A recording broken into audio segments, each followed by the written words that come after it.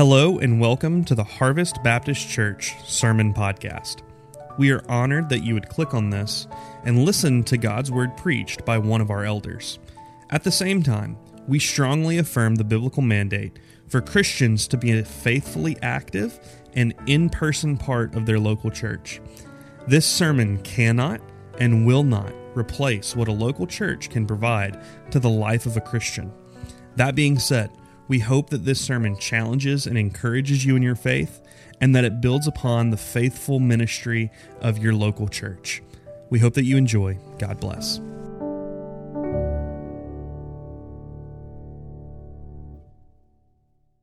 We'll go through verses 1 through 15, and that will leave us verse 16 for next week, and you know John 3:16.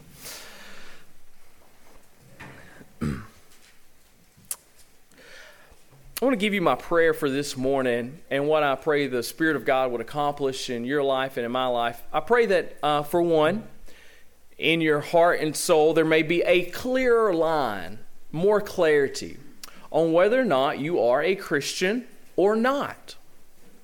I pray that there would be a clear indication, a clear line for you, that you would know that this morning, by the end of our time together, or maybe reflection afterwards, if you're a Christian or not.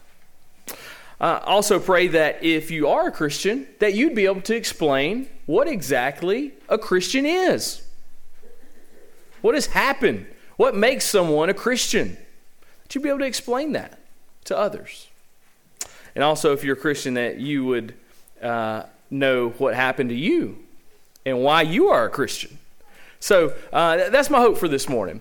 And in John chapter 3, as we begin to look, a phrase that I hope you'll pay attention to that will pop up over and over again from the lips of Jesus is born again. You'll see it multiple times, born again. Now, that we are going to get into in a minute what Jesus meant by that in his context. But today, let's think just for a minute about that in our context, that word, that phrase, born again. Somewhat, Jimmy Carter, when he was running for president, what did he come out saying? I'm a born-again Christian. What did that mean? Why did he have to say born-again Christian? Why couldn't he just said Christian? Why did he put born-again on it? Chuck Colson, the hatchet man for Nixon, you may remember. After he went to prison, he encountered with the Lord. He come out, he wrote a book about his testimony. It was called Born Again. And that phrase has kind of evolved in our time. Maybe a basketball player, a baseball player who had a couple down years, and all of a sudden he's playing good again. The commentators might say he's having a born-again season. He's become born again. Or a business that was going down, and then all of a sudden it starts to come up again and start having good business. Say, hey, that business is born again. So we've kind of taken that phrase in our context, and it means different things. But what did Jesus mean when he uses this phrase, born again? So let's read verses 1 through 15 together and then get into the text. Now there was a man of the Pharisees named Nicodemus, a ruler of the Jews. This man came to Jesus by night. I like to coin this passage Nick at night. He said to him, Rabbi, we know that you're a teacher come from God. For no one can do these signs that you do unless God is with them. That sounds like a great statement, don't it? Well, Jesus interrupts. Jesus answered him, Truly, truly, I say to you, unless one is born again, he cannot see the kingdom of God. Nicodemus said to him, How can a man be born when he is old? Can he enter a second time into his mother's womb and be born? Jesus answered, Truly, truly, or in the Greek word, amen, amen. Pay attention. I say to you, unless, that word unless should really make you think for a second, because this is a conditional statement, and whatever, something's got to happen for something else to happen. He's talking about entering the kingdom of God, seeing the kingdom of God. He says, unless one is born of water and the Spirit. Now that should just, what does he mean there? To be born again, something about water and the Spirit. Okay, we'll get there. He cannot enter the kingdom of God. Verse 6, that which is born of the flesh is flesh, That which is born of the Spirit is spirit. Do not marvel that I said to you, you must be born again. Now, he said don't marvel. What must that mean that Nicodemus was doing? He was marveling, looking at him sideways. What are you talking about, Jesus? What do you mean born again? This doesn't make sense. Jesus said, don't marvel at that. Verse 8, the wind blows where it wishes. You hear its sound, but you do not know where it comes from, where it goes. So it is with everyone who is born of the Spirit. So born again, Jesus rephrases that as born of the Spirit. Verse 9, Nicodemus said to him, how can these things be? He's marveling. How can these things be? Jesus answered him, are you the teacher of Israel, and yet you do not understand these things?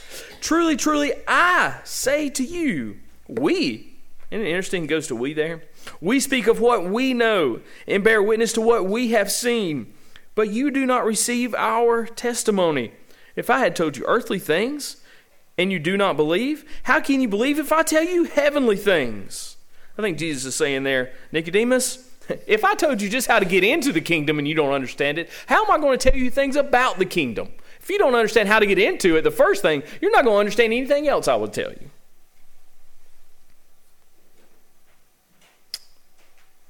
Verse 13, no one has ascended into heaven except he who descended from heaven, the Son of Man.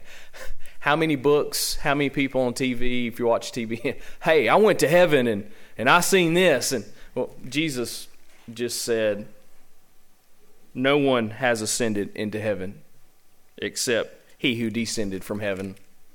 I think he's talking about himself. So I'll take Jesus' word for it. I actually looked up in the Greek language what no one means. You know what it means? No one. No one. No one has ascended into heaven except he who came down from heaven. His name is Jesus. Verse 14, and as Moses lifted up the serpent in the wilderness, so must the Son of Man be lifted up, that whoever believes in him may have eternal life. We can't stop there. We have to read verse 16, don't we? For God so loved the world that he gave his only Son, that whosoever believes in him should not perish, but have everlasting life. I want to say three things this morning about this phrase, born again, and I hope you'll take it to heart. First, I think we'll see it just plain in the text, that it's necessary. Jesus is going to say to be born again is necessary. Go to chapter 3, look at verse 1 with me. We're just going to walk through this text together. Now there was a man of the Pharisees named Nicodemus, a ruler of the Jews.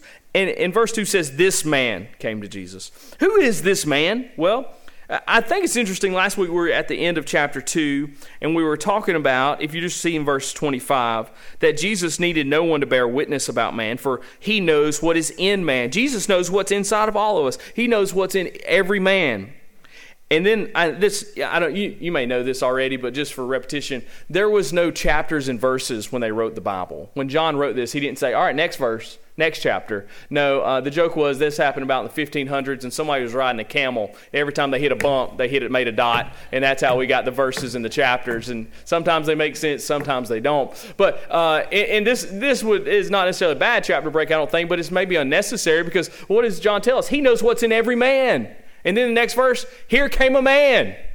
Jesus knows this man, doesn't he? Ain't it interesting? Nicodemus comes to him, and he's got a question to ask. Why else would he come? He wants to ask him something, but does Jesus ever give him a chance to ask?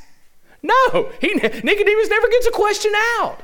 Why? Because Jesus knows what's in his heart. He knows what he needs to hear. Same for you and me this morning, isn't it? He knows what we need. You may know this. This is just for, say it anyways. I don't sit at home we don't sit around and say, hey, what topic are we going to preach about next month or next week? No, we start in the book of the Bible and we go through it. This is God's word. He knows what you need to hear. He knows what I need to hear, and he's given us his word. He knows what we need. So we don't pick and choose. We just go through it all because it's his word.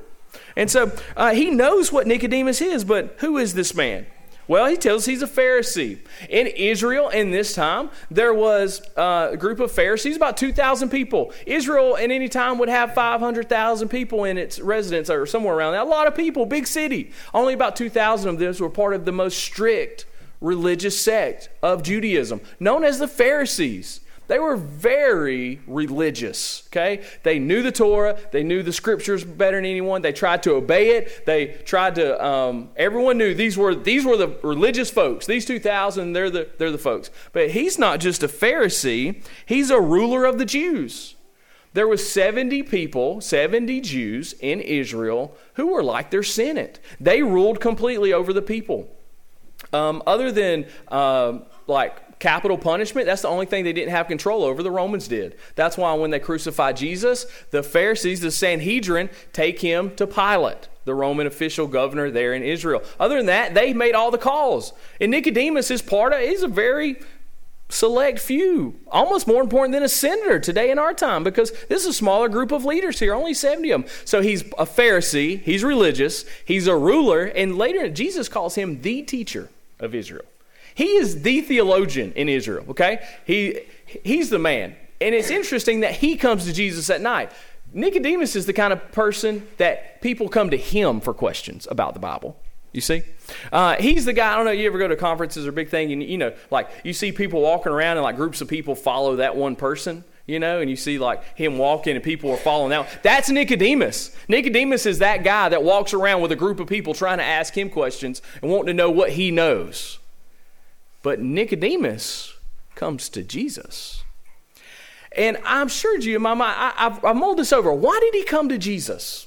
It just told us that he come. And he comes in darkness. And I think John's telling us one of the major themes in John's gospel is chapter 1, Jesus is the light of the world. Right? But here, this is in darkness. Nicodemus is in darkness. He is religious, though he's a ruler. I believe he comes much like the rich young ruler comes to Jesus. You remember that story in the Bible? The rich young ruler come to Jesus. What did he ask him? Jesus, what must I do to inherit eternal life? And Jesus said, well, keep all the commandments. I have, he said. I've kept every one of them from my youth. He said, oh, yeah, really? Well, sell everything you got and follow me.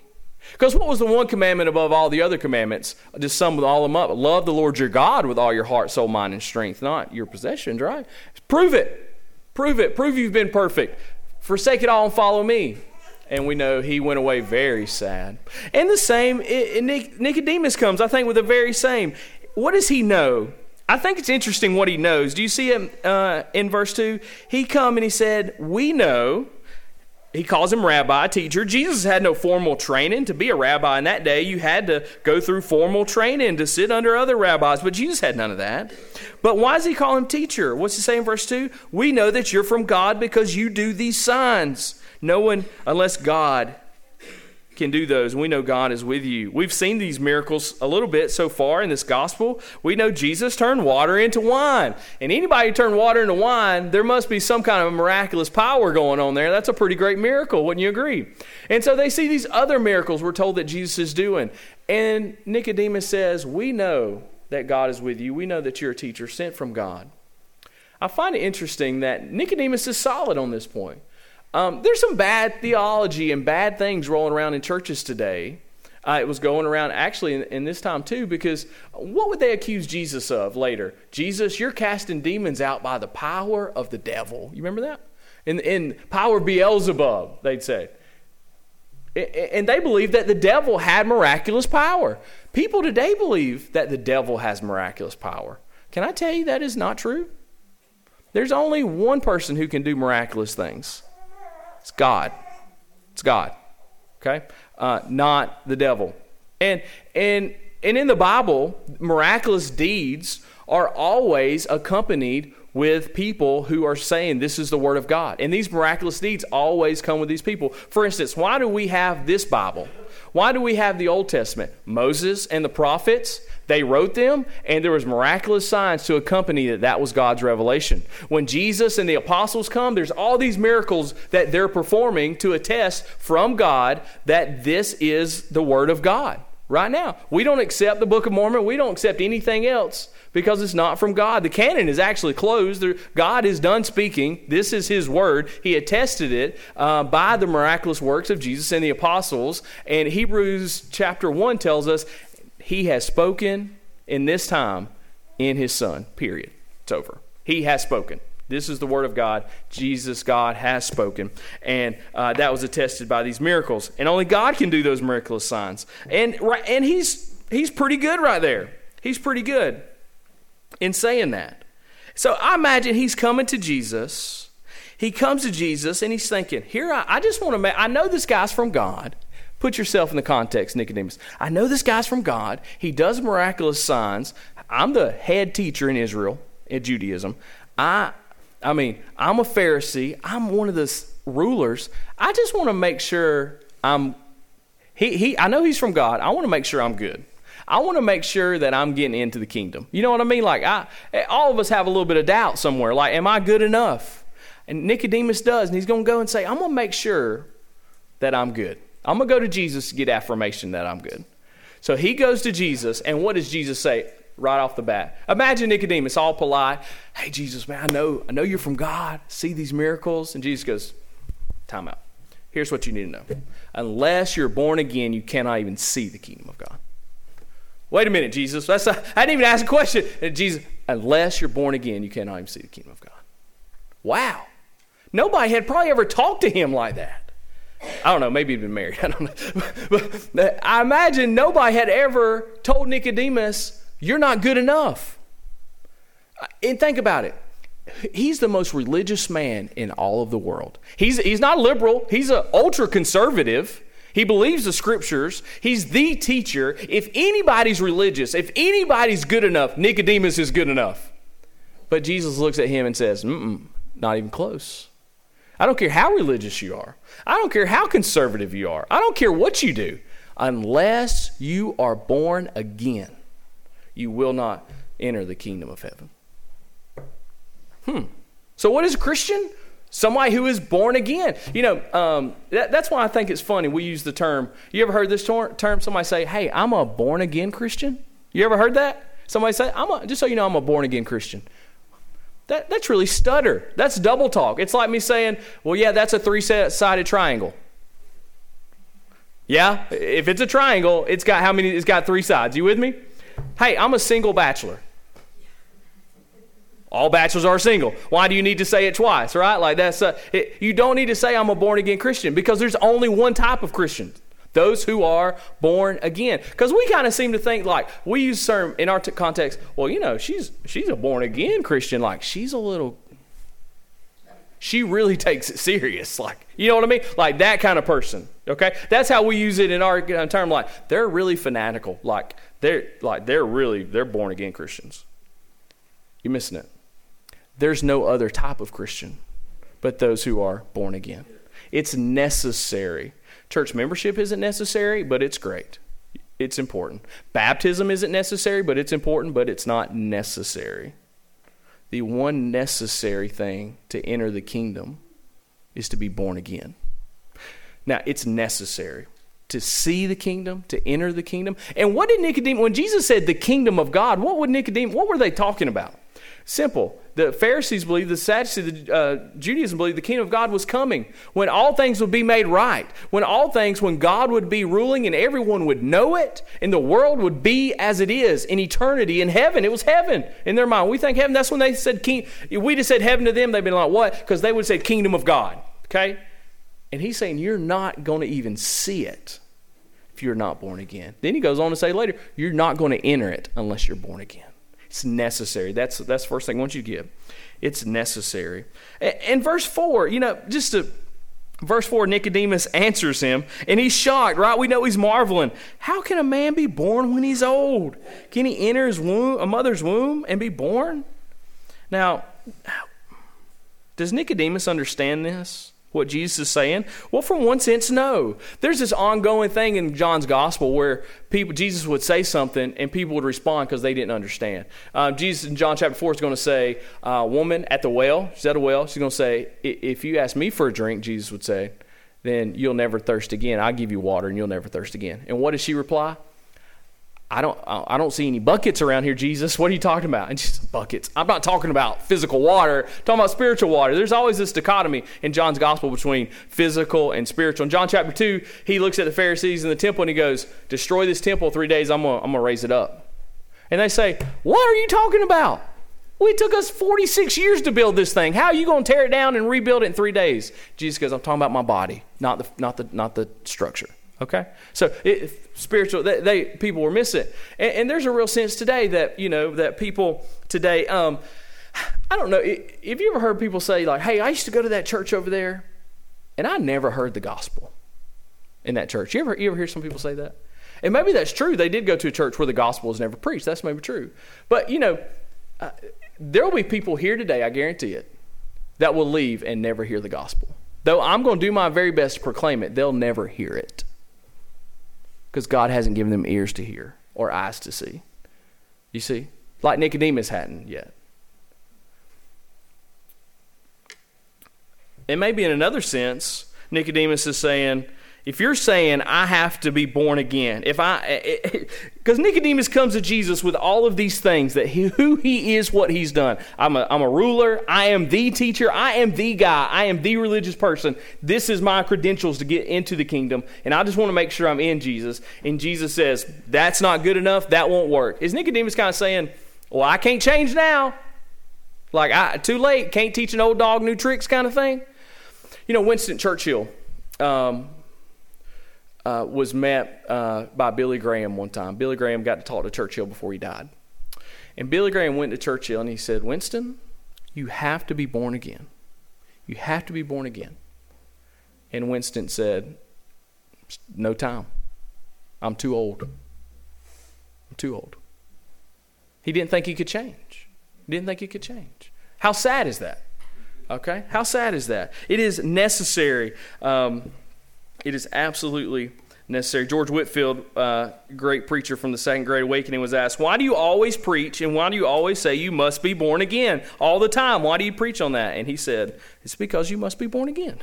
You must be born again. It's necessary. Secondly, let me say it's supernatural. It is supernatural. In verse 3,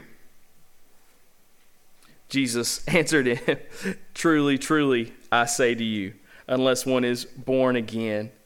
This phrase, born again, keeps coming up. And what does it mean exactly? Well, look in verse 5. Truly, truly, I say to you, unless one is born of water and of spirit.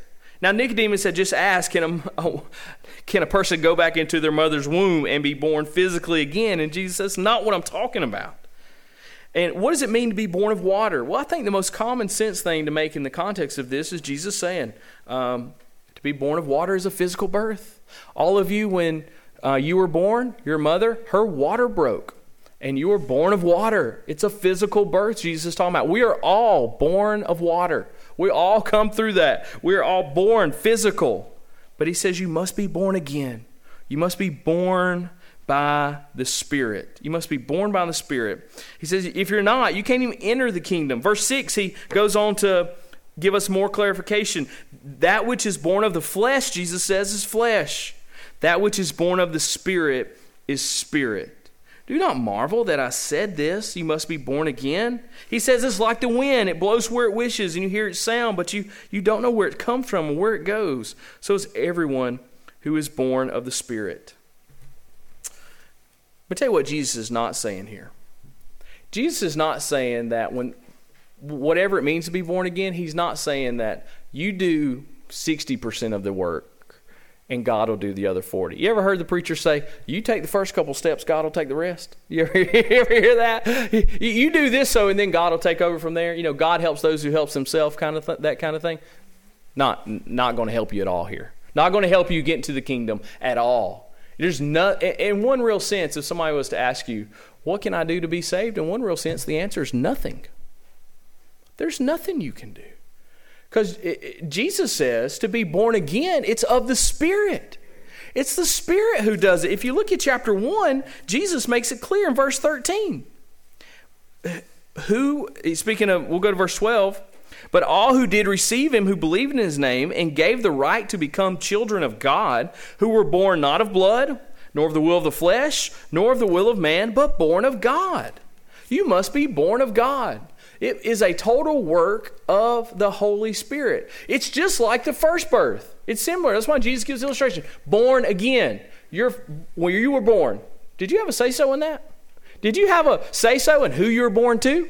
Some of you may wish it would have been different. No, you wouldn't.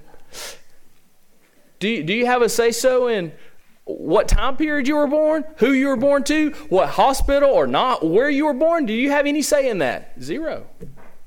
Same is true of this birth. It is of the Spirit.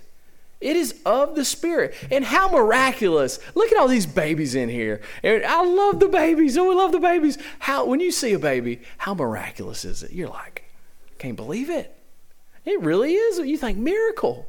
It's hard to see atheists in hospitals where they're having babies. I mean, there's nothing almost more touching the supernatural than when you see a baby born.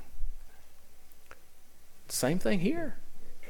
Friend, this is totally supernatural work. It says you must be born. Now, some people, you may have heard this say, well, if you don't know the day and time you were saved, then you weren't really saved. If you don't know the day and time. Well, let me tell you this, friend. You won't find, there's one problem with that. You won't find it in the Bible. Do you know how you were born physically? Are you breathing right now? Are you enjoying life at all right now? That's how you know you were born physically. You know how you know if you've been born spiritually?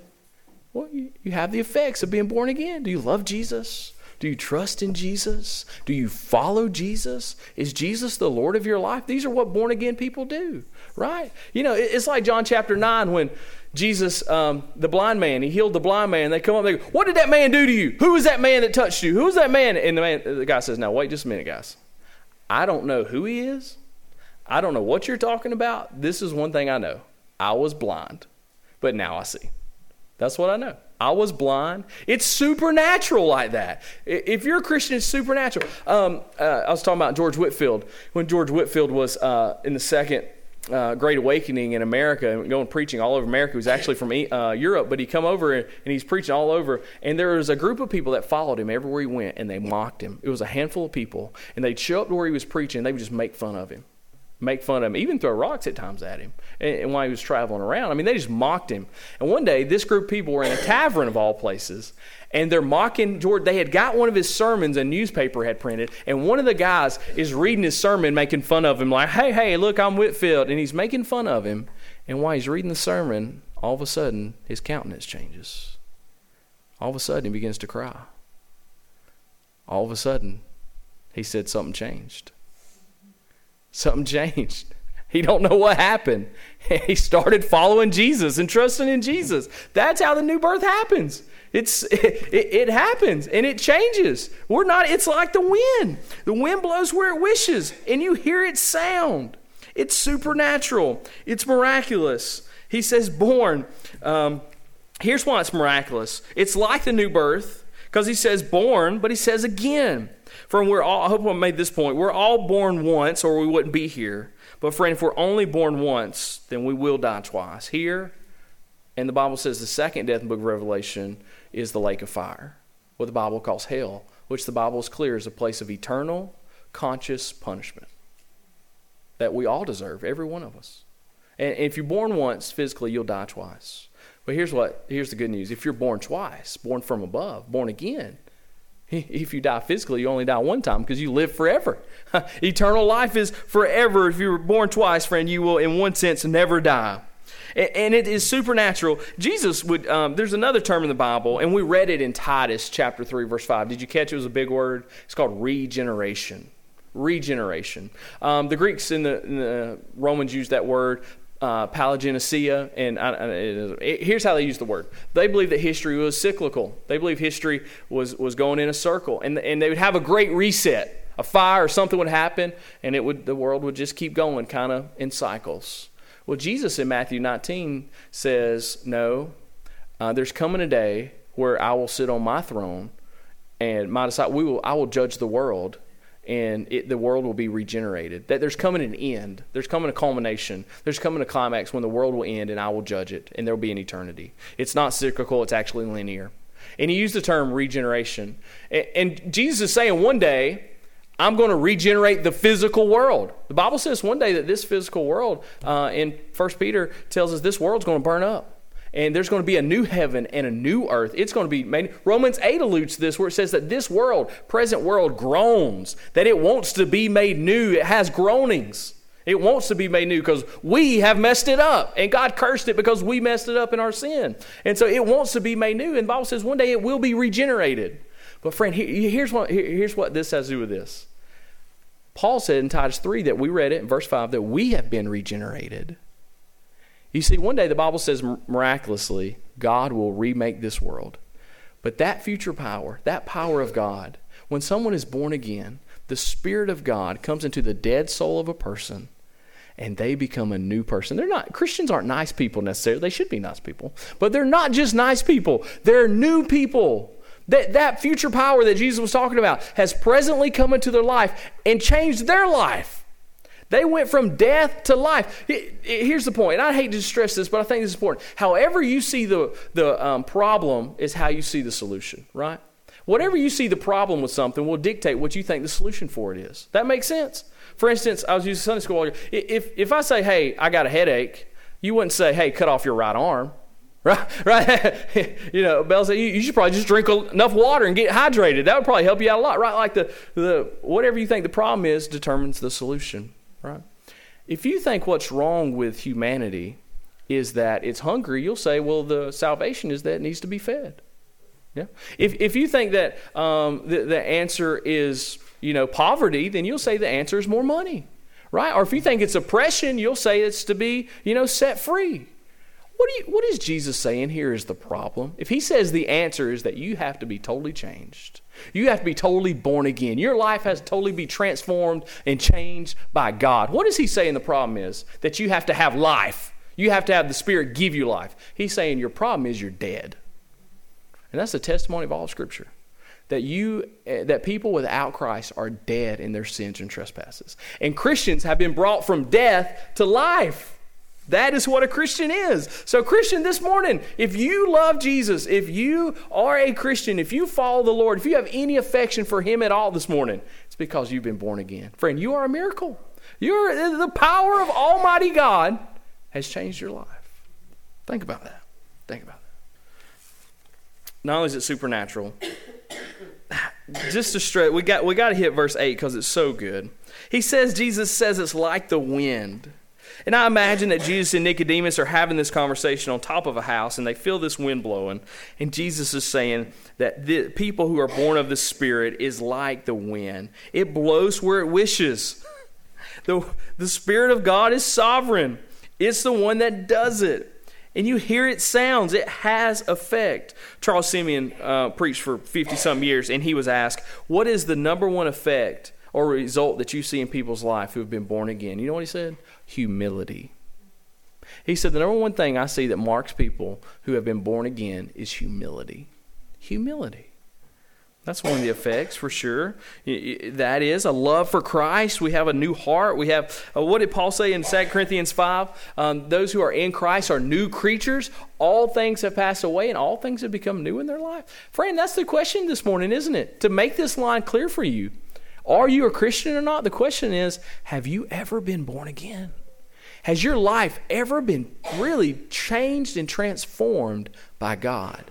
Is there ever a time where you can say, I was like this, but now I'm like this because I met Jesus? That something just changed and all of a sudden I wanted to hear the word preached. I wanted to go to church. I wanted to be with God's people. I wanted to sing songs to Him. I wanted to live a holy life, and I don't know really why. All then something changed. Something happened in me. Have you ever been through that? That's the new birth. That's the new birth. Because you and your sin and your dead self would never love Him. The Bible actually says you hate Him. You hate God. You are God's enemy. But Christians love Him. They love Him. Third, final thing, it's individualistic. It's necessary, it's supernatural, and it's individualistic. This is not something that you can go to like a concert and be like, man, I'm part of this whole movement. And no, it's an individual sort of thing that happens. It's individual. And look at it, and we'll finish our time up in verse 9. Nicodemus said, "How can these things be?" Jesus said, "Are you the teacher of Israel, and you don't understand them? Truly, truly, I say to you, we speak of what we know." I think Jesus there is talking about the Scriptures. I'm talking here, the teacher of Israel, you know the Old Testament, but the prophets in the Old Testament, Psalms 51 that says, David prayed, "Give me a new heart," and Ezekiel 36 that proclaimed that in the new covenant, God would give us new hearts and new spirits, and he would take our hearts of stone, he would turn them to a heart of flesh. He said that's the testimony. In verse 12, if I told you earthly things, you don't believe them, why would I tell you heavenly things? Verse 13, no one has ascended into heaven except he who descended from heaven, the Son of Man. I want you to center in on verse 14. As Moses lifted up the serpent in the wilderness, so must the Son of Man be lifted up, that whosoever believes in him may have eternal life. Now this may be the most important part of the sermon. How someone have eternal life? They must believe. But Jesus said, I am like Moses. When Moses lifted up that serpent in the wilderness, so must the Son of Man be lifted up. Nicodemus would have knew exactly what he was talking about in Numbers 21. God was bringing his people from Egypt into the promised land. They're going through the wilderness. They keep rebelling. It should have been like a very short journey, but it took them 40 years because they kept rebelling against God continuously. And one time they rebelled against God, and God sent serpents in to bite them. And all of a sudden they had been bit by these poisonous snakes and they're dying. And God told Moses, say, take one of those serpents, put it on a brass pole, and tell them whoever will look at it will be healed. Whoever looks at it will be healed. And they were. A look for a life. And there Jesus is saying, that's me. And that serpent was a sign of the curse in the Old Testament. You remember Genesis 3? Where the serpent was cursed to be on his belly, the serpent was. It's a sign of God's curse. What was Jesus on the cross? Jesus was cursed on the cross. The Bible tells us that he who knew no sin, Jesus perfect, holy, became sin. That he became a curse for us on the cross. And what's the message of the gospel? If you will but look to Jesus. Look to him.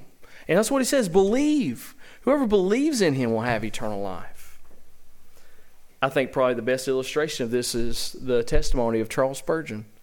Charles Spurgeon, one of the best, probably most well-known Baptist preachers in all of history from the early 1900s in London. Charles Spurgeon was 15 years old when he was converted, and he was going to his church, but he couldn't get to church because it was snowing one morning. So he ended up at a primitive, little bitty Methodist church. And the preacher was snowing so bad, the preacher couldn't get there. So one of the lay people had to get up, and he turned to Isaiah 45. In the verse 4, it says, look unto the Lord and be saved. All you nations, look unto the Lord and be saved. He said the preacher went on about that for 10 minutes. He couldn't believe it, that one verse. You imagine a preacher preach on 10 minutes, something that short? No, you couldn't. But he kept on and on about this. And he even put the words, Charles Spurgeon said, in the lips of Jesus. And he said, Jesus would say, look at me and be saved. Look at me in my perfect life. Look at me with sweat drops of blood. Look at me dying on the cross for you. Look at me resurrecting from the grave. Look at me at the right hand of the Father. Look at me and be saved. Charles said, man, it was hitting me right square in the face. He said there were but 3 or 4 people there that morning. He said, the man walks out from the pulpit and he looks at me and he calls me out. He didn't even know who I was. He said, son, you look miserable. And you'll be miserable in this life and the next one if you don't look to Jesus to be saved. That's what he told him. Spurgeon said, I was ready for that man to tell me to do 50 different things. I was ready for him to tell me to run a mile in the snow. I was ready for him to tell me to give everything I had to somebody or do this. I was ready to do 50 different things to be saved. I was ready to do it. But he said, none of those things would save me. The only thing that would save me is what that man told me. Look to Jesus and be saved. It's that simple. You know, earlier I said in one sense, if somebody's asked, what do I have to do to be saved? Really, in one sense, the answer is, there's nothing you can do. You're dead in your sins and your trespasses. There's nothing you can do. God has to do it. God has to save you. But in another sense, the answer is, the only thing you can do to be saved is believe. The only thing you can do is look to Jesus. The only thing you can do is trust him. Turn from your sins and trust in Jesus. You see, God's initiating work of salvation And our repentance and believing is so interwoven. You see that? Did you see, and not to take our time, I'm done. We read this morning, Pastor Alex, just want to repeat it. It was so good. We believe that in order to be saved, sinners must be regenerated or born again. That regeneration consists in giving a holy disposition to the mind. At the end of it there, the second last line, its proper evidence appears in the holy fruit of repentance and faith. Friend, you know the evidence that you have been saved?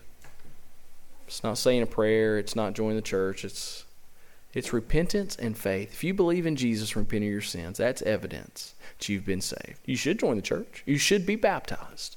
Friends, this morning, if you believe this gospel, you believe you've looked to Jesus and you love him and you turn from your sins, you should be baptized. You should be baptized. If you're interested in that, I want you to talk to one of us, one of these pastors, before you leave today. I want you to bow your head and pray with me.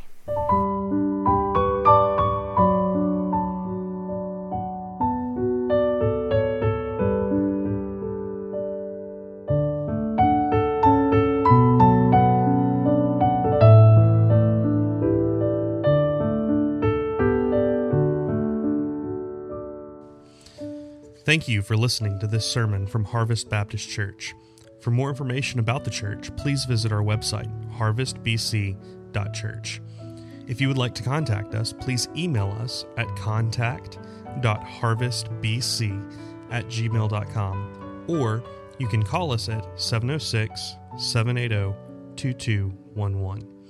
If you are looking for a church home or visiting the North Georgia area, we would love for you to join us on a Sunday morning at 9:30 in the Fellowship Hall for breakfast and Sunday school, and then at 11 a.m. for our Lord's Day worship service. We hope that you have a great week. God bless.